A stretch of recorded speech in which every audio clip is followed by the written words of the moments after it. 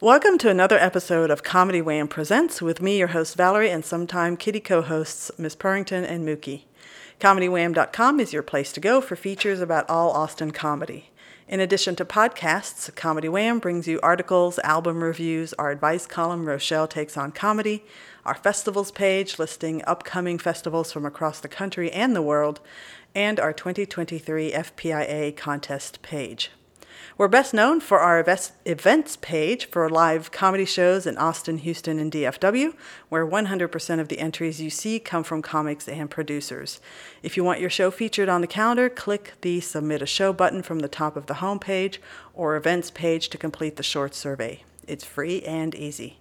Tag us on your Instagram stories and we'll share your show promo to our Instagram followers. Want to support these resources we provide? Well, you can donate to Comedy Wham on PayPal, Venmo, or even Patreon.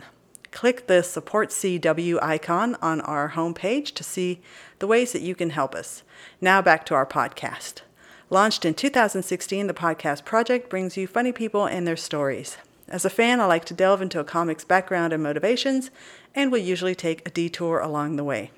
Consider the interview a way for you to get to know the folks that make the Austin comedy scene one of the best in the country. If you like this podcast, please rate and review us. Today, I'm talking to somebody who's a member of Juice Bar, a monthly Austin-based sketch show, the co-host of Ketchup and Spice, a podcast between two friends living in different states, host of Naked Brunch, the podcast and YouTube series, and the only non-food related credit that I'll be reading, she was in the 2023 ATX Sketchfest. And now Comedy Wham presents our guest, Sid Goin. Hello. Okay, that wasn't as bad as I was thinking it was going to be. It was very straight. I like that. It was a perfect intro. Thank you so much. You're very welcome, Sid. You were terrified that I was going to be reading I don't know, what did you think I was going to? No, you know what? I don't know. I guess I just don't like hearing people talk about me. And that's just it. I'm just like, ooh, don't recognize me as a being, please. Oh my gosh, yeah. You do know that you're in performance, no, right? No, it's true. It's a conundrum, and I don't know what to say. Well, I really love your laugh. Oh, thank you. I watched Naked Brunch, and that was one of the funniest parts of watching Naked Brunch, which, people that are listening to this who don't know or haven't watched Naked Brunch, they're like, what the hell? Yeah. Is that on a porno show or what? And it's not. It's not. But we're going to get into Naked Brunch and, just how naked do people get? But first, we're going to start with my official icebreaker question. Love it. Which is one word to describe your past. My past? Oh, regret. What? I'll just regret. Okay. I regret everything. I've never made the right choice ever in my life. Except falling in love with my partner. But that was not a choice. I almost feel like that was unavoidable. And sometimes I'm not even sure that was the right thing to do. I always joke to him that I'm just like, oh, if I didn't fall in love with you, maybe I would be somewhere else in my career, my life. But no, yeah, I don't know. I'm full of regret about my past. I think gosh. Yeah. It's not good. It's not good to feel that way, and I think it keeps me stuck in the past. So I'm trying to not feel that way. So maybe I should throw a hopeful term out there as to manifest this turning a new leaf. Maybe my past is chaotic. That's not better. Okay, that's not better. We'll come back to that. Where did you grow up? So I'm born and raised in Hawaii. I grew up on the west side of Oahu in a little town called Kapolei. And then we moved to Honolulu when I was in high school. Okay. Yeah. Was that a big change? Because you think, most stateside people think, oh, Hawaii, it's all beautiful, it's all the same, it's homogenous. So was it a big deal for you making that move, especially in high school? Oh, yeah. Not really, just because I went to high school in Honolulu, so we were always there. Or sorry, not just high school. I went to school in Honolulu, so we were always in town. So it wasn't like a huge transition, to be honest. It was like better too because it was just it was like a far drive for us. It'd be like an hour drive to school every morning. So like, I don't know. I remember getting up at like 5 a.m. and leaving at like, 5:45 just to like beat some of the extreme traffic, and then just waiting at like my dad would take us to this diner called Zippy's. It's a very popular diner in Hawaii, and we would just like eat breakfast or like sleep at Zippy's until school started at 8 because we get there like early. Yeah. Oof, that's a tough life. It was rough. Yeah, especially as a kid. I mean, you need your sleep. Yeah. I think that like I have a terrible sleep habits now because of that. Well, I like to blame my parents for everything. So, amen. So I'm in therapy. Yeah. Is that why you're an early bird? I didn't say it, but for the record, you have broken all records. You are probably episode like 298 or something. Ooh. And in all of my interviews, nobody has ever asked for a 9 a.m. interview spot. I know. I was like, is that aggressive and rude? But I will caveat, like I'm trying to shoot this little project later, and I constantly do this where I like double book myself. And I was like, oh, but I could still do it, as long as it's like early. Yeah. And I went to bed at like 3 a.m. So sorry if I'm like delirious. Oh my gosh. Terrible sleeping habits. Yeah. But Clearly. yeah, but so thank you for doing this early. But yes, I was like, oh shoot, I'm gonna do this, but I also want to do this. So I'm very open to doing things at any time because I'm constantly. You don't sleep. I don't sleep. Yeah. Okay. Yeah, it's hard to sleep when you're running from your demons. Yeah. So yeah. Sorry, I don't know why I said that. That was dramatic. This is the 3 a.m. This is going to make this episode really fun. Okay, so one of the things, I have not met you in person before, although I did see you at ATX Sketchfest. I saw you, I can't remember if it was the Friday night, right before Loftus. Oh, I should remember her name. Jamie Loftus? Yes, before her thing. And one of the things that I had wanted to watch you perform, but I don't get out as often as I should. But everybody that brought you up said you are the nicest person. Oh my God. So I'm trying to reconcile my life is full of regret. Blame my parents for everything. The demons are chasing me. I don't sleep, with everyone that I've talked to saying you're the nicest, sweetest person. Oh my God, that's so. I'm happy to hear that. I really do try to be nice. Well, you know what? I'm sure like my good friends would have different things to say. Like I'm sure like the longer you get to know me, the more you're like, oh, okay. No, not so much. I'm multitasking here. Oh, I'm no worries. feeling that it is really warm in here, and so I'm changing the thermostat. Well, because if I'm gonna laugh, I'm gonna sweat. So. Okay. And I'm going to blame you for making me laugh. and that's fair. Yeah, I did bring a lot of heat in. I don't even know what that means. I just said it. Okay, so did you perform when you were in school? Yeah, I always loved performing, and I would perform. Well, I auditioned for a lot of things in high school. So in middle school, I guess, I don't know, I just didn't know what opportunities there were. I remember taking an acting class like in 5th grade and just loving it and being really about it. And then after that, just like not really knowing where to plug in. And then in high school, they started doing like plays and stuff. Sure. So mostly musicals. And I remember I auditioned for West Side Story because it was my favorite musical. Like I saw that when I was, I don't know, super young.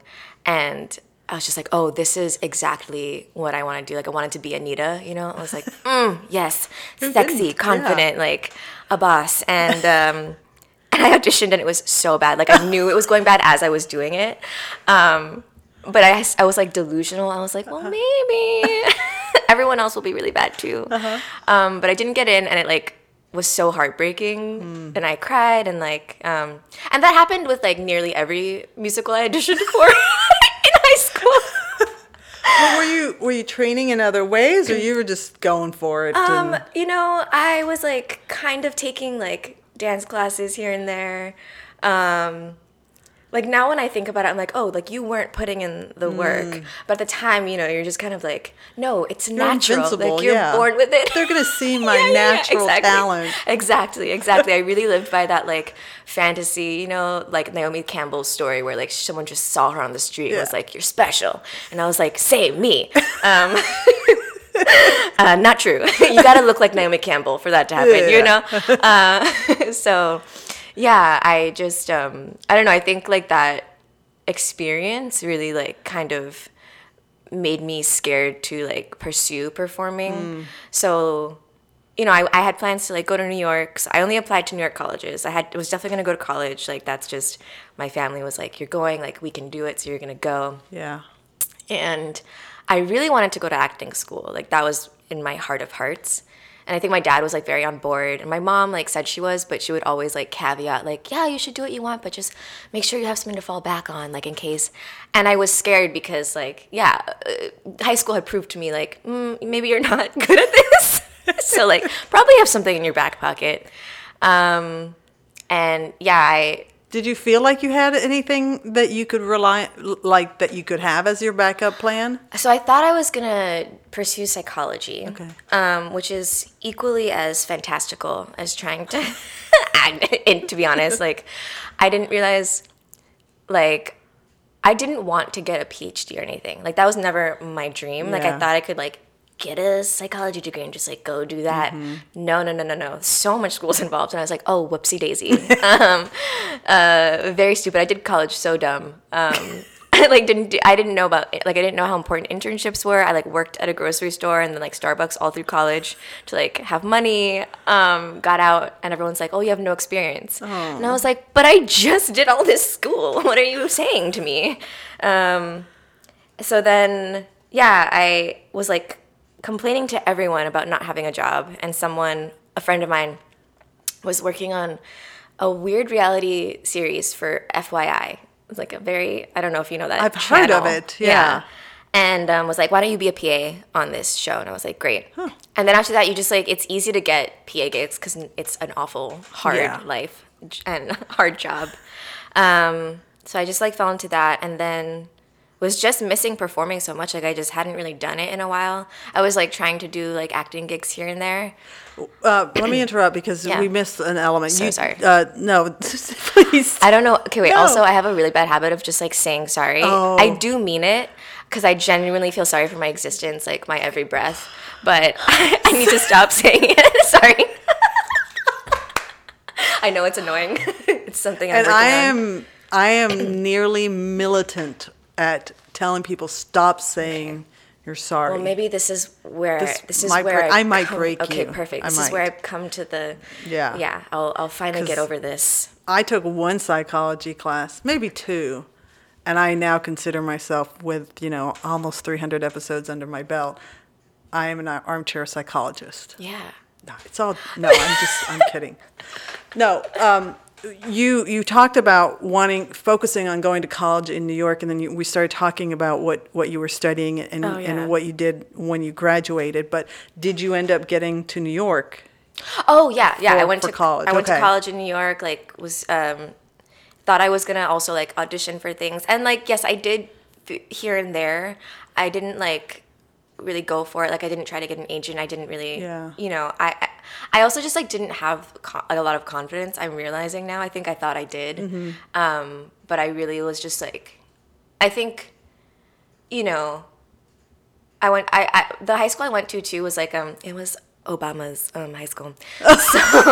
So like, everyone there is amazing, right? Like, everyone there is so smart, so talented, so charismatic, so, like, just, like, very well-rounded humans. Like, it's very hard you could, like, throw a rock and just, like, everyone is a phenomenal person, and they're going to do great things.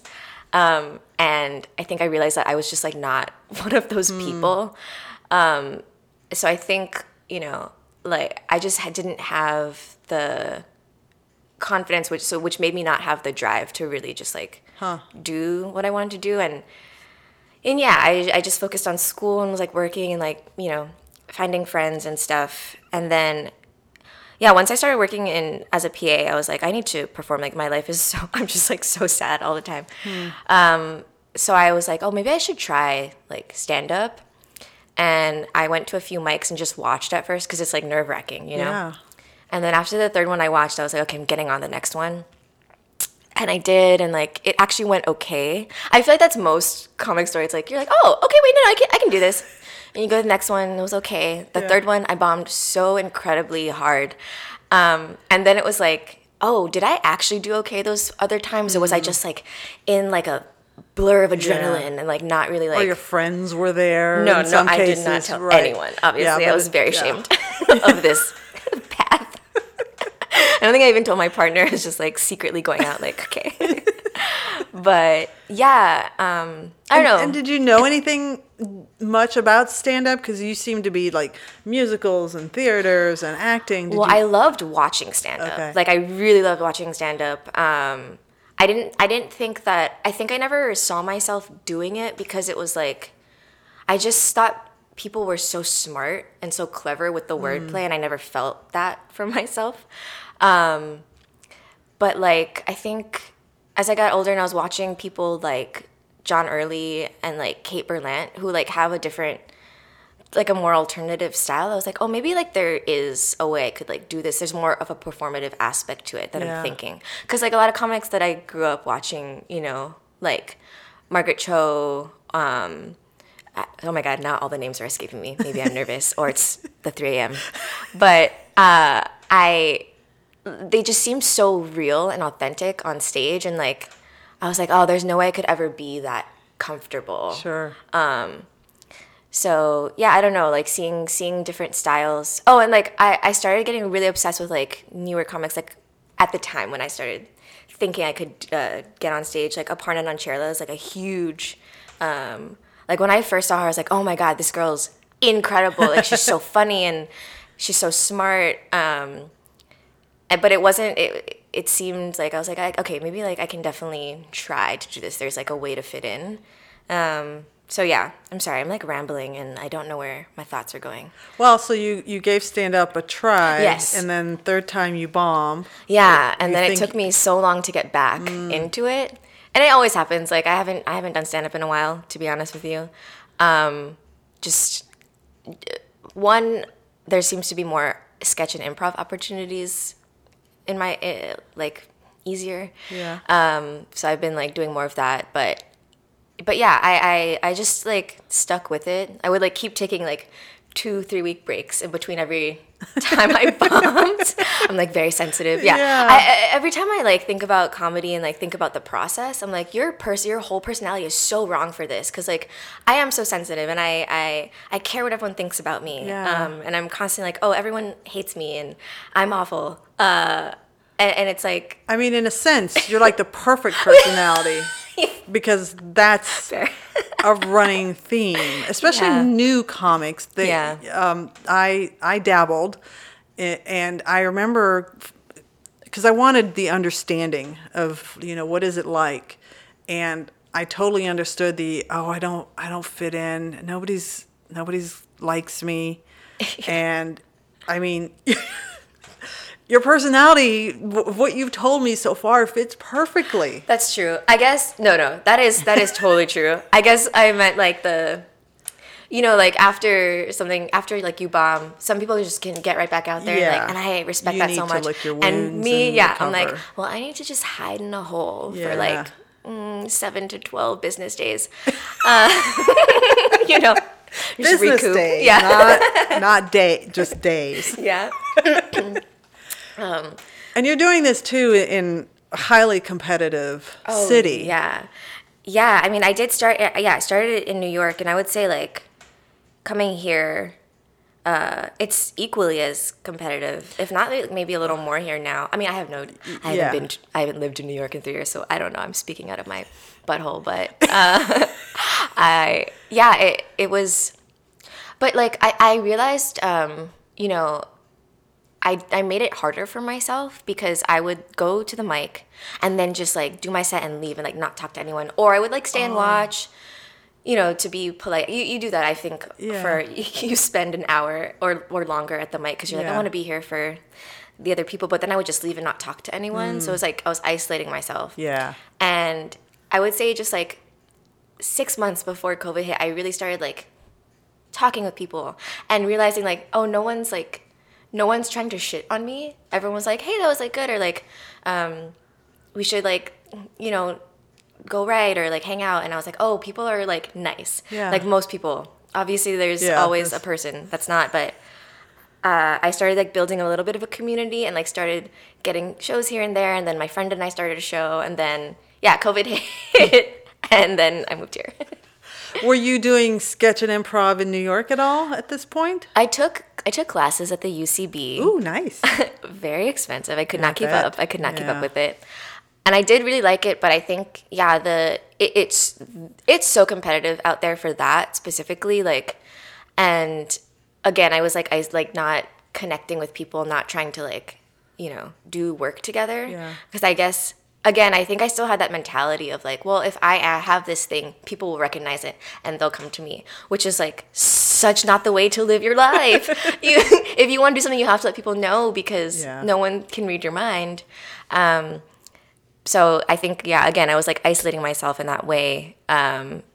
So this is why I say my past is full of regret. I just like think that I tried to do things in such like on my own, like an island, and like that's just not how anything works. Yeah. And I am glad I learned it moving here. Like when I started going to mics here and like taking improv here, like I really made a point to just like talk with everyone and be like, I want to hang out, like let's blah blah. Sometimes it worked out, sometimes it didn't, but I found the process and journey a lot more rewarding and more fun since doing that. Yeah. Which is like why I do this anyway, right? We all have fun doing it. Right. And I was like torturing myself. I don't know why before.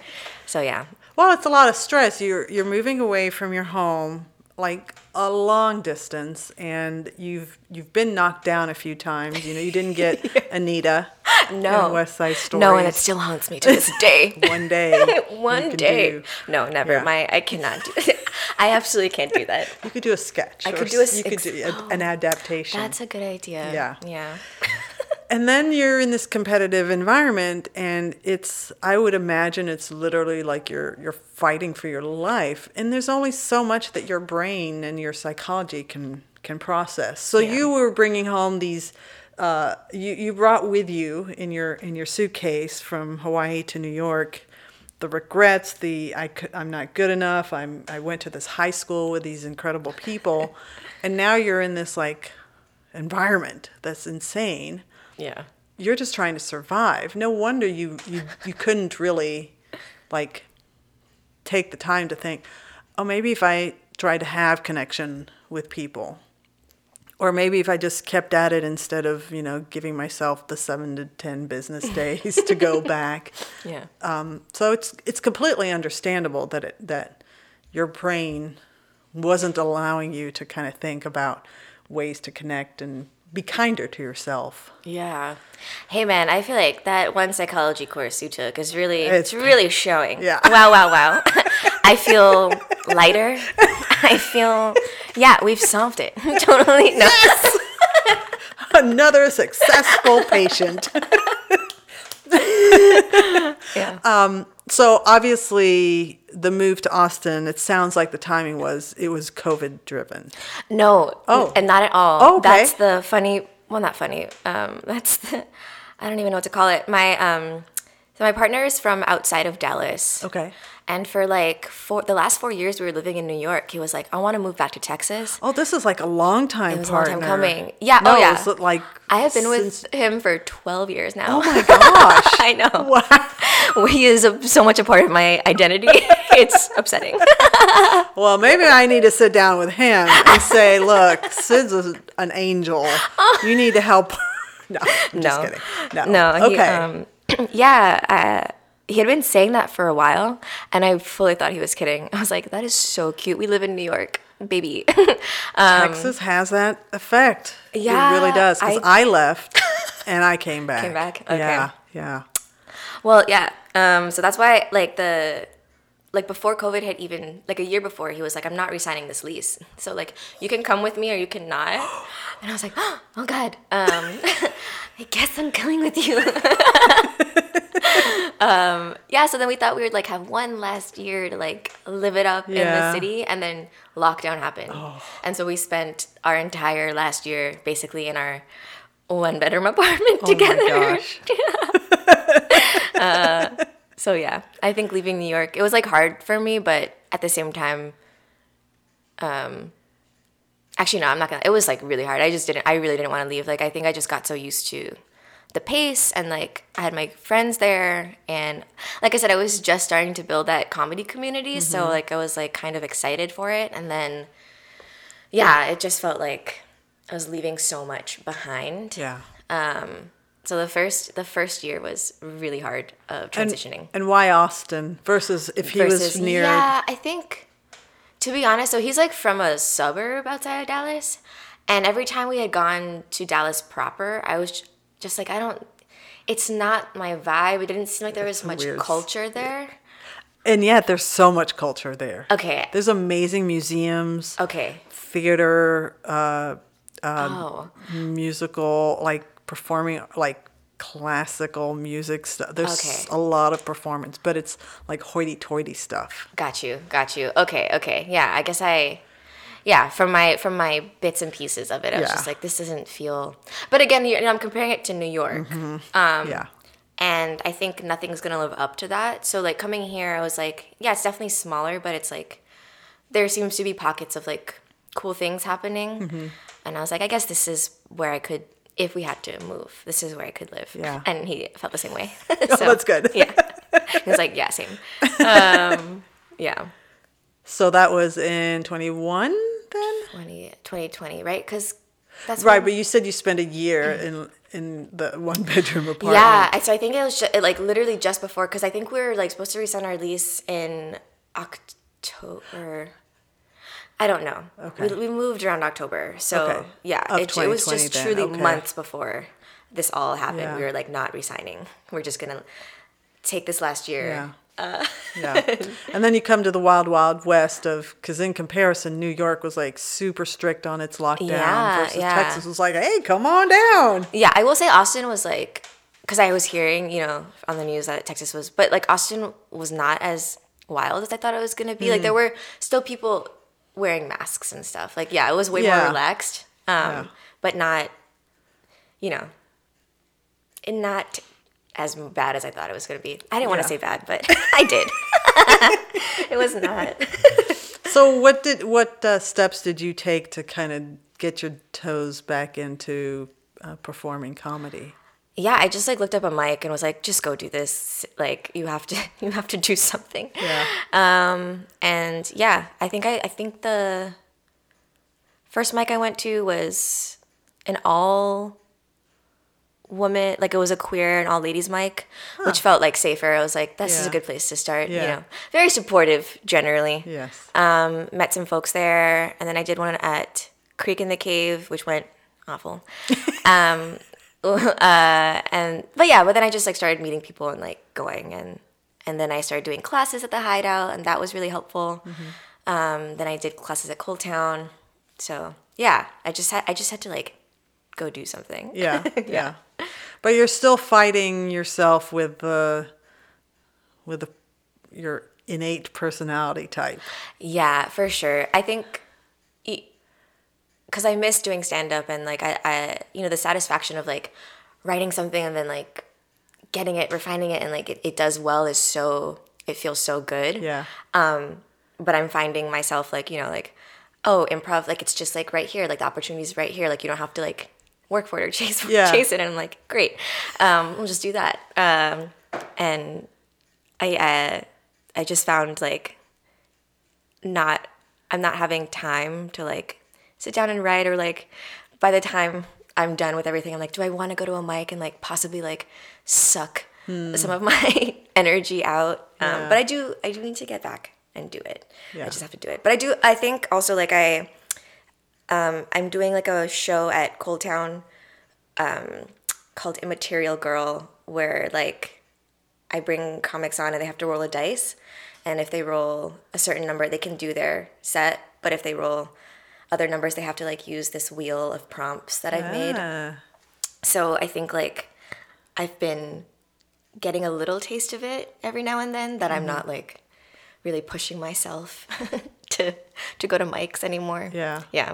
Well, do you like improv and sketch more? Do you think that's what's happening? It's possible. But it's like, it's such a different like muscle that you're working. So like, yeah, I definitely love it. I don't know if I like it more, but it satisfies a different part of my comedy soul. Yeah. So I feel like I'm like, my cup overfloweth in that way. And then like, I feel it depleting, in the stand-up realm for sure. So when did you start doing sketch? I like started doing it more seriously here. Okay. Because I just took a class in New York and like would like write here and there. But I just started taking it more seriously here. And thanks to Juice Bar, which has been, I love them so much. Like it's just such a good crew of folks, and everyone's really like, you know, talented and really good at writing and just great performers. So it's been, I feel very lucky to be in this group with them. And it's so like structured. Like it's like, I think that's another thing. Like I think sometimes I just need to put a structure in place, because if I don't and it's like too free, I'm like, well, whatever. Like I'll get to it. You know, I love to procrastinate. It's like one of my favorite hobbies. Procrastinate and spiral. Yeah. Now I have to ask a pointed question here. Did you have to audition for Juice Bar? Oh no. Oh, okay. Damn it. I was gonna say, see, you got one. No, I didn't have to. It was it was like such. I think that's another thing here is like I really do need to like put myself in more difficult situations. Like for instance, auditioning or like trying to get like things like that, just because it's been so easy here, right, to get into like groups and stuff. So yeah, I did not have. I was in an improv class with one of the members, and they were like, "Do you write?" I was like, "Yes." I was like, "Come just see if you want to join." I was like, "Great." And you do you still do the podcast, the catch up? No, you know what? That was it's so funny. My friend, so we met working in as PAs, and now they are a costumer. So it's like the lifestyle's very busy, and we were doing it like to keep in touch. But I think, you know, it just petered out. Yeah. And I have to be honest, like same with the Naked Brunch, because I'm doing it all alone. The editing, like the filming, the doing it, love it, great, could do it constantly. But the editing is so long, and I was just like doing it on my own. So I was like, oof, the amount of hours, I'm like not sure it's like worth it. Yeah. I do want to like pick it back up, because it was fun, and I do, especially like the Naked Brunch. Like I missed that a little, but even with that, I was like coming up with the games, like fresh games for every guest, and I was starting to run out of ideas. I think because I did have such a specific premise for it. I might try to bring it back with like looser vibes, but yeah. So what was, tell the audience now that we've teased and mentioned Naked Brunch like a million times. Naked Brunch. What is the premise of Naked Brunch? Naked Brunch, I don't know why that name stuck in my head, and I thought it would be fun to like talk with comics or anyone, like just friends of mine, and we would be naked having brunch. But okay, by naked, I truly mean like I am topless, but we're wearing aprons. And then my guests, I'm just like, whatever you feel comfortable with, like you can do. Yeah. I'm not going to make anyone take their shirt off. But most people feel comfortable doing it. So, and then I was like, okay, but like, what's the idea? Like, what is Naked Brunch? And I was like, I want people to like, I want to get down to the naked truth over brunch. Like that's the concept. But I was like, but what is the naked truth? Like, what does that even mean? And like, I was just thinking about, I guess like the naked truth is like who you really are, right? Like authentically. And I was like, and I think most of the time, like you are faking it out in the world. So I was like, okay, I was just looking up like, what does it mean to be real and authentic? And I was finding all these like dumb pop psychology, like things like 10 ways to tell that someone's real or 10 ways to tell that someone's faking it. Yeah. And they're so dumb. Like, they lack direction, or like they're always like saying yes to things. They're flaky. And so I was like, oh, I'll use these as like little prompts and games to like trick my guest into being a fake person. So at the end of it, I judge like if they're fake or not. That was the whole thing. But then I really like the Eric Andre show. And I wanted to like add little elements of that, like not fully. Like I'm not gonna not shower for a year to like fuck with anyone, but or like put like rotting seafood under someone's like seat. But I do like the sort of like mess with the person element. So I tried to like bring a little bit of that in, and that's where like the games come in, and like where that weird editing comes in. Yeah. Did you? So how many episodes were you able to? I did 12, and okay, I have 2 more that I did film. I was like so burnt out on the editing, and I like put them in my computer because I also just use iMovie. Like I am not a professional. I am such an amateur, and I like put an episode in there, and it's so long because like it's probably like an hour and something, and I'm cutting it down, and they're still long for YouTube. Like I'm just like, no one's watching this. It's like 15 minutes long. And I just couldn't. I was like, oh, I just simply can't do this right now. I have no capacity to try to like mess with it. So sorry to those 2 guests who I filmed it with, and they're just like, where the hell? I spent so long with you, you dumb bitch. But are they really saying that? I don't know. They probably forgotten about it completely. I'll release them someday, and they're like, oh yeah, I did that. I look different. That was years ago. What happened? Yeah, truly. I do need to get back to it though. I think also I was doing it when I was working part-time as a behavioral technician with kids with autism. So I had more time on my hands. I like got a full-time job, and that really, I think that's when I was starting to really burn out on because I was still trying.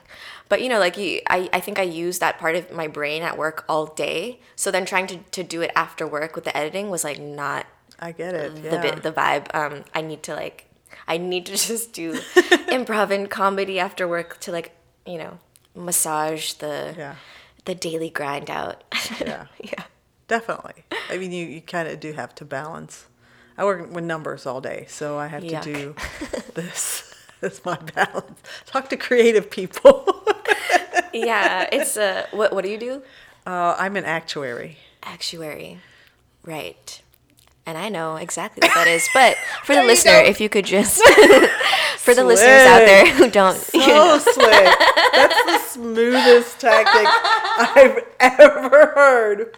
I am very smart. I went to Obama's high school, so I definitely know what an actuary is. I'm intelligent, but not to say that the listener's not intelligent, listener. Don't. That's not what I meant at all. I'm isolating the audience now. That's not what I meant.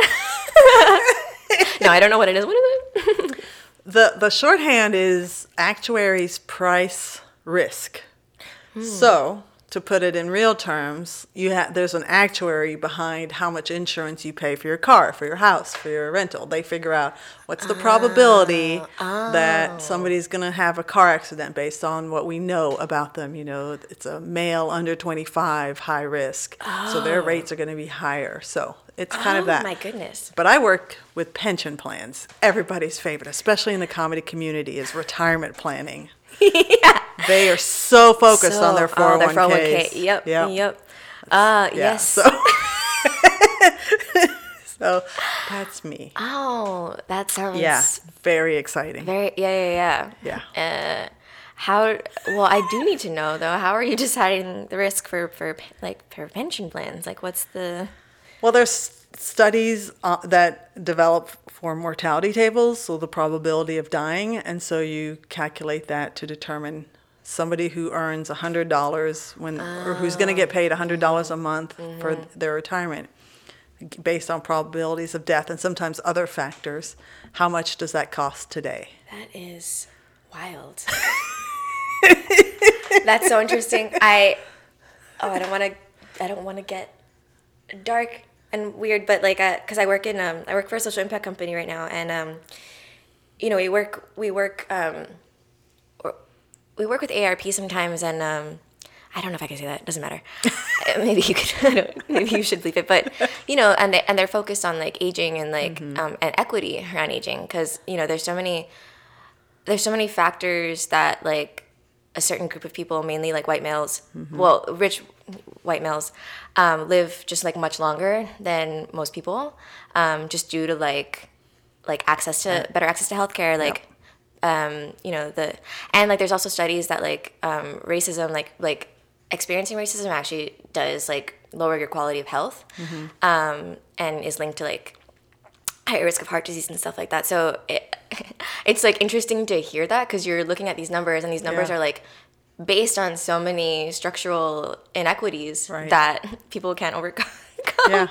So that's anyway. That was not fun. It was not a fun conversation, and I brought the mood down, and I apologize. No apologies on my podcast. Oh, that's right. Sorry. All right, well, let's take this intermission, and we will. So we're gonna play the "Where Should We Begin" game. We've got 2 cards, and Sid, you're gonna pick the one that you want read to you. Okay. And just point to the one you want read to you. This one. That one. Okay. All right. So you're going to read that one to me, and I'll answer it, and then I'll read this one to you, and you'll answer it. Oh, this is kind of deep. Okay. If I could see into the future, I would want to know. Oh, I would want to know that my son is happy, family, just continuing his obsession with Transformers and Legos. That's all I need. Oh, that's all I need. That's amazing. How old is your son right now? He's 17. Oh, I love that. Yeah. That's cool. Yeah. What is he like? So he's into Transformers, like the movies or just like the actual? The figures as well as the movies. He can break down characters and their history and their lore and like. Yeah, amazing. It's crazy. Amazing. Encyclopedic knowledge. And so he wants to be an engineer, and he actually wants to design toys. Oh, amazing. Well, good for him. Yeah. It's going to happen. It's definitely going to happen. I think so. Yeah. He's very, very driven and motivated. That's great. Yeah. Well, good job to you, Thank Mom. you. And he'll blame you for all his successes. Exactly. So, Yeah, none of the failures. Okay. Ooh, this one's going to be fun. I'm just like, this paint still on my... Okay. All right, Sid. You have to answer. If I was going to get fired tomorrow, it would be for... Oh, yeah, just being terrible at my job. I'm awful at it. I'm so bad at it. Every day, I'm surprised I haven't been fired. Every day, I'm like, today's the day. They're going to find out I'm a fraud. I don't know what I'm doing. I sit here every day and I panic. And I wait till the last minute to do things. I'm just like, I don't know what's going on. Yeah, just general not keeping up with the pace. Do you ever worry that this like and I since you and I have now had this deep conversation for 43 minutes, do you ever think that like the self-deprecating and this like is it actual reality or is it just so ingrained in your personality that you can't not knock yourself down? Yeah, I think that's a great question. And it's probably a little of both. I think I'm like very reticent to like say that I'm good at anything because I think you can always get better at something. And I recognize that at my job, I have no motivation to get better at it. Okay. Because like I have so much motivation to get better at improv, to get better at sketch, to get better at stand-up, to be a better actor. Like because I love doing that. And I am interested in seeing myself grow in that way. But yeah, I don't think I'm like great at anything. But yeah, I do think it's so ingrained. Like I think that, and maybe it's like a safety mechanism of like, well, you're not that good at it, so you tried, so good job. Like that, you did the best you could, to not like so that I can delude myself to keep doing things. I do have to say that there is, and I've had conversations with comics who say, I make sure that I work a very mindless, task-oriented job because I'm saving my brain for the performance side. So there's nothing wrong with that as a strategy. Yeah. To do that. Yeah, I definitely need to work a more mindless job. But this job, I think like it's just so flexible. Yeah. And I get to work from home, so like if I if I book something, you know, I can like just sneak away or like, you know, if I do suddenly come up with like something I need to write down, I can just do it. But yeah, it definitely takes up so much of my brain space. Do you knock yourself down on the improv and sketch and the other stuff as much, do you think? A little, I think. Not improv, because like, but I think it's the nature of improv and how it's taught to you, right? Of like, there are no wrong answers. It's just like, I mean, I am hard on myself. Like, I'm sure, like I work with my friend Lewis. We have a duo troupe called Lucid, but I can be hard on the performances, and like we always debrief and we're like, okay, here's what we could have done better, blah blah blah. But I find that it's more productive. It's not so much putting down. It's more like, here are the places that we can improve, and it's not just like, oh, I suck. Yeah. Whereas, I mean, I've started to grow out of that in my comedy pursuits. I really used to like shit on myself for everything. Now I just shit on myself about like other things, not as much the comedy. It's just like, oh, here's where I want to improve, and I think here's the steps to do that. So yeah. Good. Growth. That's very good. Keep doing that. Yes. Keep growing. Keep not trashing yourself. Yeah. Yeah. I mean, like, do you not ever? I guess I assume that everyone is just like me, and then I'm realizing like no, like no one like thinks that they're bad. Like no one spirals. No one like, I don't know, has dark thoughts all day long. I guess, do you not like feel that way about any parts of your life, or like have anxieties that like you're not as good at things as you think? So my defense mechanism, because I think I would, is staying nonstop busy. Yeah. So that I don't have to think about, you know, I'm failing at this, I'm failing at that. Because I'm a perfectionist. I'm a numbers person. So my analytical brain is always breaking things down. How could it have been better? You know, this shouldn't have happened. So I'm very analytical about things. But the way that I kind of protect myself from destroying myself is by staying super busy. So I guess rather than go to therapy, I just overbook myself. I feel that. I feel the same way. I think that's why I'm like always doing things. That's why you don't sleep, and you're always doing things. Although I also do go to therapy, so I don't know what's going on. I'm just a mess. You could just podcast here, and I would just, you know. Yeah, I have made some great strides today with you. So I'm trying this new little, well, now it's not so new, but I've done it a handful of times, where I'm going to ask you to tell me something about your current favorite joke. And since you're not doing a ton of stand-up, it could be just your current favorite something in comedy. Yeah. But you can't tell me anything about the actual, you can't like say words from the joke. Sure. What I want you to tell me is, why is it your favorite right now? Yeah. What is it that brings you joy about it? Well, I can't, it is a joke that and it's not necessarily new, but it was new when I was like more actively doing comedy. But it took me so long to find this therapist. Like I saw several therapists, and sometimes it would be wild. Like there was a woman, and I really wanted to see her because she seemed great. But like I just started realizing that her life was very difficult, and I would feel like, oh, I need to check in with her. Like I would hear her kids like running around in the background, and then she'd be like, I just came from my second job where I work with kids all day, and I was like, oh my gosh. And like one time she answered like while she was driving, and she was like, so sorry, I'm just like almost home from my job. I was like, I feel so bad for her. And then another person was like more of a coach, which I just like did not need at the time. And she was like, how do we manifest like blah blah? And I was like, oh, I can't. This is not what I need. Like absolutely not. Can't imagine that works with your personality. No. I was like, how dare you? Like I was like, there are systems in place. No. And yeah, I was just like going through all these things, and I was just thinking, I was like, you know, I got so lucky with my partner. I met him at the Japanese grocery store I was working at. He came in. I thought he was cute. I hit on him very hard, very awkwardly. I was just following him around the store. He like left, but then he came back and gave me his number. And like I've just been with him ever since. So I never had to like date like that. Like I never had to do the online thing. I never had to like, and this felt like that a little, except I had to pay. So it was like double awful. I was like, this is like dating sucks. You like spend an hour with or longer with this person and then it just like goes nowhere.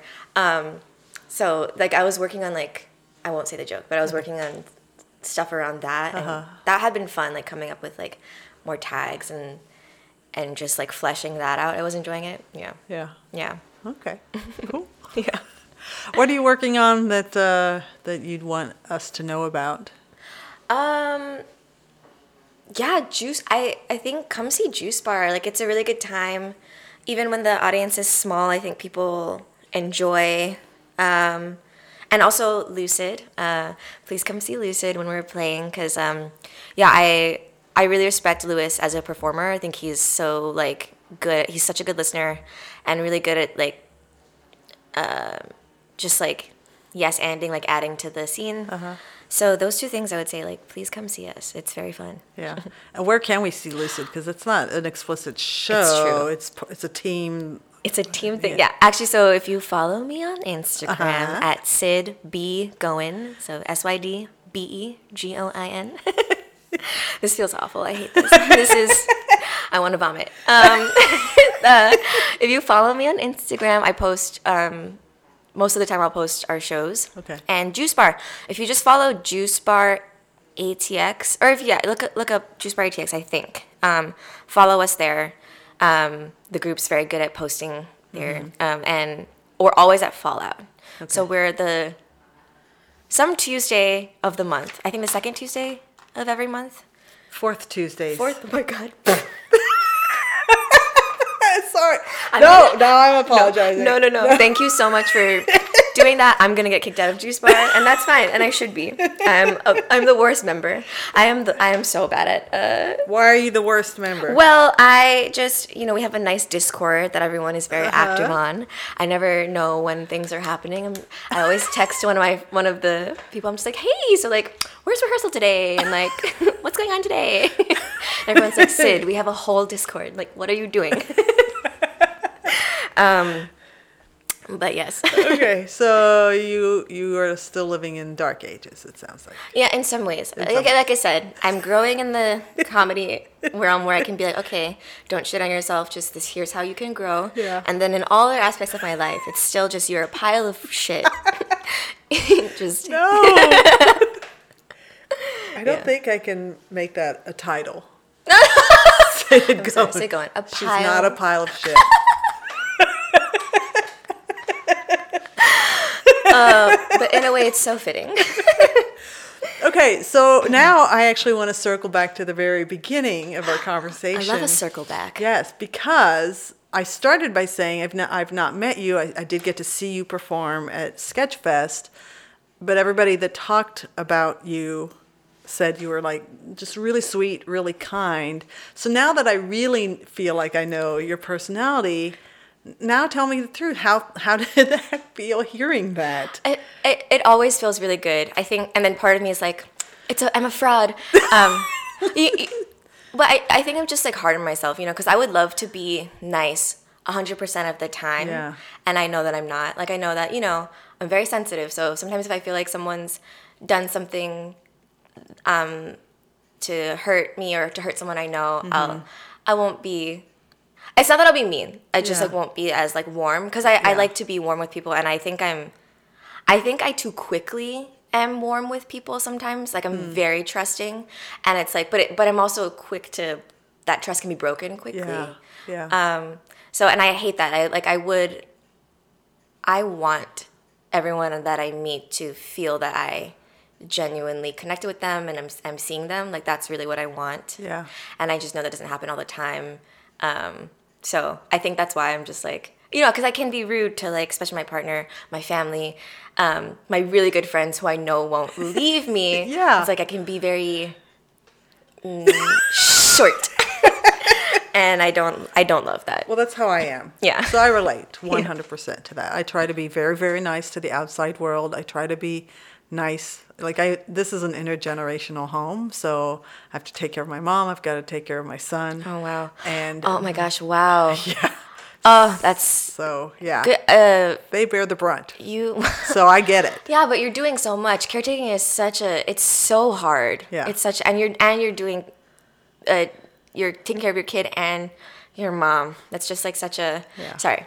Also, because we are working on like a child care project at work, and just how difficult it is for parents, and like we're not even focusing on that elder care like aspect Right. of it, which so many people are doing both, and people have had to like quit their jobs, and Yeah. like they can't afford to like live their lives anymore. It's like I'm very impressed, and I hope that you are also taking care of yourself. I try. Yeah. Not as much as I should, need to, but my son got his driver's license this past week, so Okay. I think that's going to change Okay. things a Good. lot. Good. But back to you, Sid.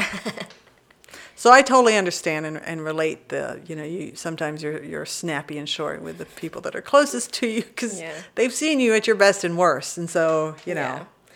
as long as it balances out and you're nice other times, then Yeah. it's okay. Okay.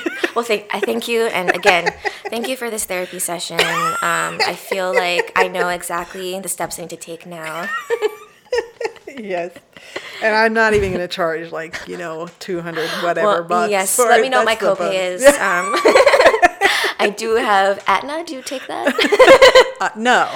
You're going no. to have to file on your own. No therapist is in network. No good therapist is in network, yeah, as I've that's learned. True. Yes. This is why I don't, because it's just such a mess. So expensive. Inexpensive. Oh, Yeah. I look at my like bills every month, and I'm just like, really, that much, and I'm still here, still a mess.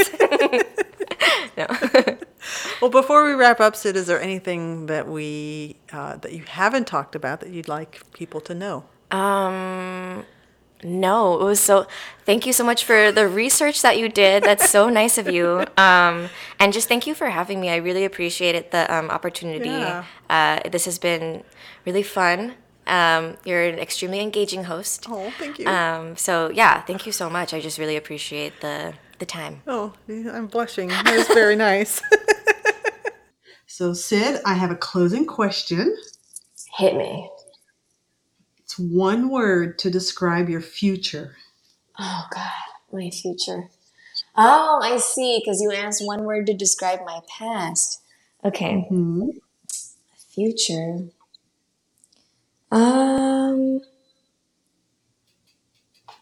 I think my future is, gosh, and it's like now just every word that I've ever known is no longer available to me. The pressure.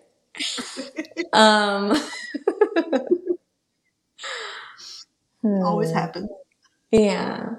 I think my future could be described as orange,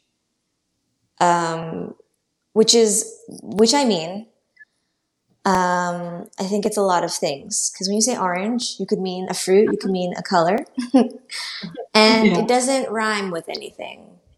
So, so in that way, it is unique to itself. And yeah, I hope that my future holds a lot of surprising and unique things, like an orange, where it could be many things. Oh Lord, that was the worst, but I think that suffices. And just like what I've been telling you with people that I talk to about you, they say you're really nice. An orange can also be sliced up, hopefully never in a literal way, but sliced up and shared with friends. Oh, you're right. Do you You're like right. that? Do you like I loved it. I loved it. Yes, so beautiful.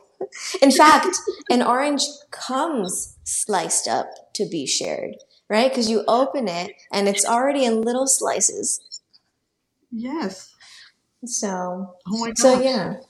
So profound. All right. Well, that is a wrap on Comedy Wham present. Oh, I'm verklempt. See, this is how I deal with compliments. Is I just like, Just what just happened? A puddle. Yeah. That's a wrap on Comedy Wham presents Sid Goin. Sid Goin. Sid Goin. You had it. Okay. It just flowed out a little. See, I can't handle compliments. Okay. Sid, tell us where we can find you on social media and those projects that you've got. Yes. So that's, again, my Instagram is Sid B Goin, SYDBEGOIN. I'm mostly active on there. I also have a YouTube channel, but you can find that in my link tree on Instagram. And yeah, please come see Juice Bar. We're at the Fallout the fourth Tuesday of every month. And Lucid, with my friend Lewis and I post our shows whenever they happen randomly on my Instagram. Very good. Well, we hope you've enjoyed learning about how Sid, and just, this is how I always close, so sit with it. I know. We hope you've enjoyed learning about how Sid got to be the comedic genius that you heard today just as much as I have. Sorry. Do you have a bucket? I'm gonna be ill. This has been Comedy Wham presents Sid Goin.